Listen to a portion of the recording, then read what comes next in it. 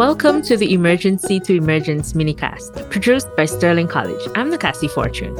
And I'm Dakota Lacroix. Join us as we spend a few more minutes with our guests, lifting up the people, expressions, and materia that inspire or nourish them.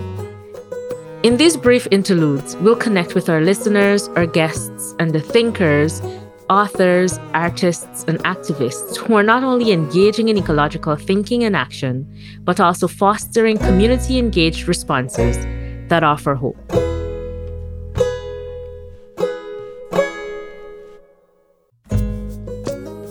And joining us again today is Sean Chamberlain. Sean, we had such a wonderful conversation, Absolutely. A wonderful relationship-rich conversation before.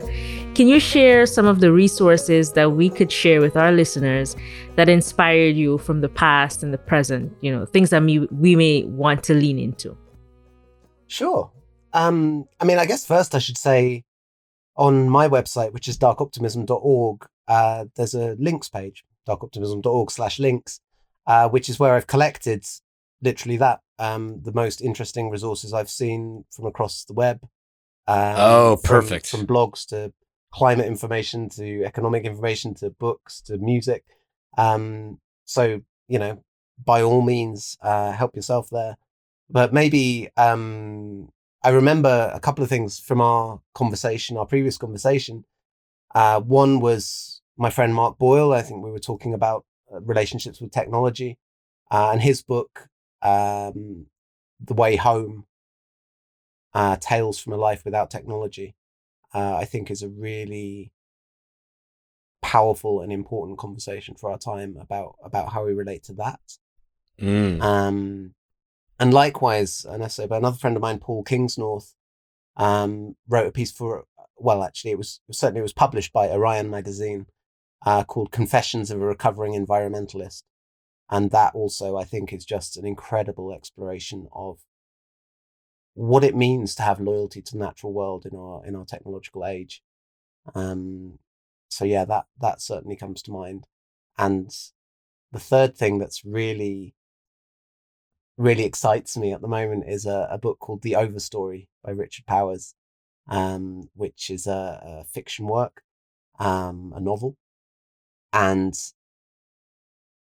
I can't think of anything that gives a better, deeper understanding of the real stakes of the times that we're living in. And for me was an absolute page turner. I just could not do anything else when I started reading that book. I found it absolutely fascinating.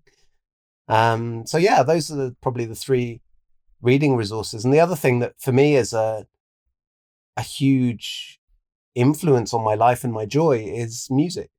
As people who've maybe taken the Surviving the Future course know, I tend to have like a song of the week that speaks in some way to the content that we're doing at that time. And again, on my website, and the link is on my links page, but there's a thing I've pulled together called the Dark Optimism album, which is kind of I find usually that when people try and write songs about the state of the world, those songs are bloody awful. Yeah. It's like, I'm really into the state of the world and I'm really into music, but if someone comes to me and says, "Hey, do you want to hear my song about the state of the world?" I think, please God, no. Which is interesting in itself. But, so it's been a real passion of mine over the years to, collect eco songs that don't suck, I suppose you could say. And, and that Dark Optimism album, I know, has been meaningful for a lot of people. And I'm starting to feel an inkling that I might have a second album coming out. I mean, I should say this is not an album of my songs, because you certainly wouldn't want to hear that. I have no musical talent at all. Just a collection of songs. We have seen some dance photos there of you on the dance floor. So I'll dance, but don't make me sing.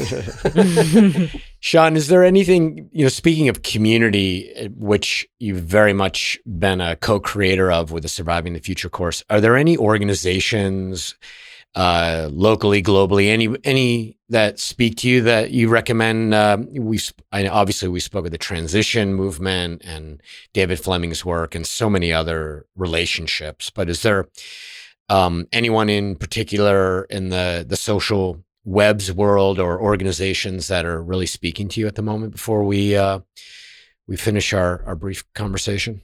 Yeah, I mean, I would say there's a little sort of family in a sense that, you mentioned transition towns, which I think is, at the community level, groups coming together to do stuff, and I think is incredible. Yeah.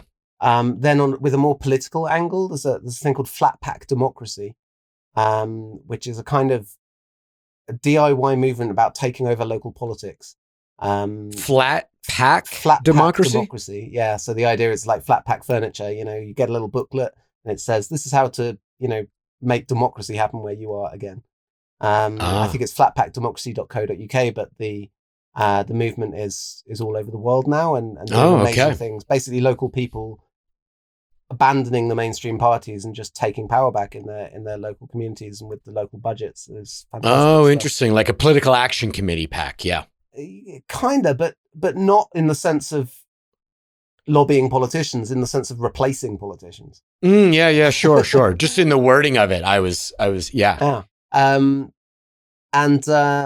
then probably the third related thing. So one, transition is if you want to get together with your community and do stuff. Flat pack democracy is if you want to take over local politics. And then the third thing I would recommend is Diggers and Dreamers, which is about intentional communities. So this is when people want to go and start a new community with a bunch of people who share ideas with them. And I think in America, it's IC.org is the equivalent, like intentionalcommunities.org. Okay. So it's Diggers and Dreamers in the UK or IC.org over there. And that's, as I say, if you want to either create a community with people or join one that people have already created around a theme. And they might be based around, spiritual themes, or they might be based around political themes, or they might be based around environmental awareness. But this is just, transition is about working with your existing community. These are more about going and starting something kind of radical afresh.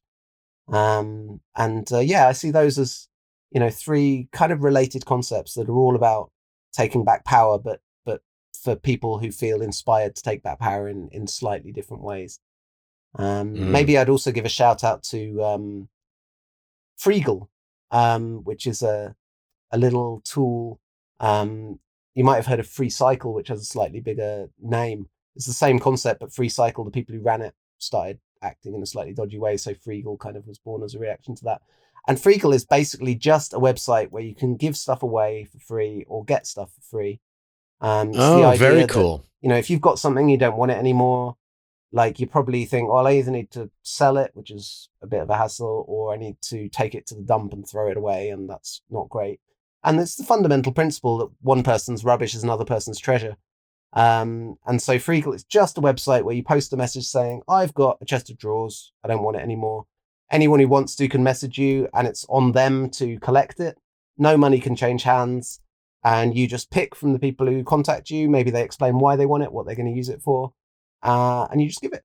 And it's just, it's a wonderful way. I mean, I've moved into an empty squat before and filled it with just stuff from Freegle for free. And people are delighted because they get rid of stuff they don't want anymore. You get stuff you do want, and it stops it going into landfill. And it's just, in a way, it's the kind of stuff that would naturally happen in a typical healthy community.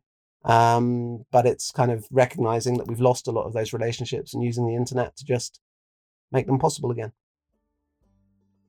Oh, thanks so much, Sean. Yeah, for all these great tips. Yeah. As I mentioned, they're all of those are on my darkoptimism.org/links. So have a browse there for more gems if you so desire.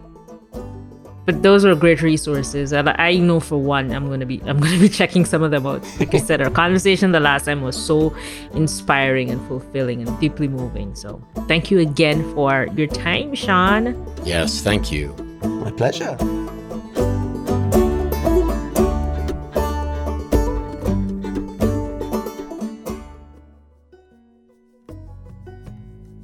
And before we come to a close, Sterling acknowledges that the land on which we gather, places now known as Vermont and Kentucky, are the traditional and unceded territories of several indigenous peoples, the Abenaki in the north and the Shawnee, Cherokee, Chickasaw, and Osage people to the south.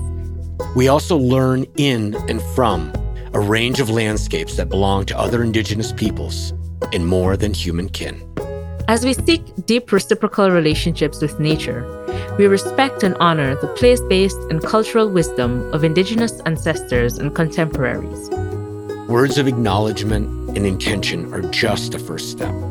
We must match them with acts of respect and repair. Thanks so much for listening. You can subscribe to Emergency to Emergence wherever you listen to podcasts. And a very special thanks to Sterling alum Fern Maddie for her musical creations. For more information on how Sterling is advancing ecological thinking and action, visit www.sterlingcollege.edu. If listening has prompted something new to emerge in you, we invite you to share your thoughts as a written message or voice recording, which you can send to podcast@sterlingcollege.edu. Until next time, this is Emergency to Emergence.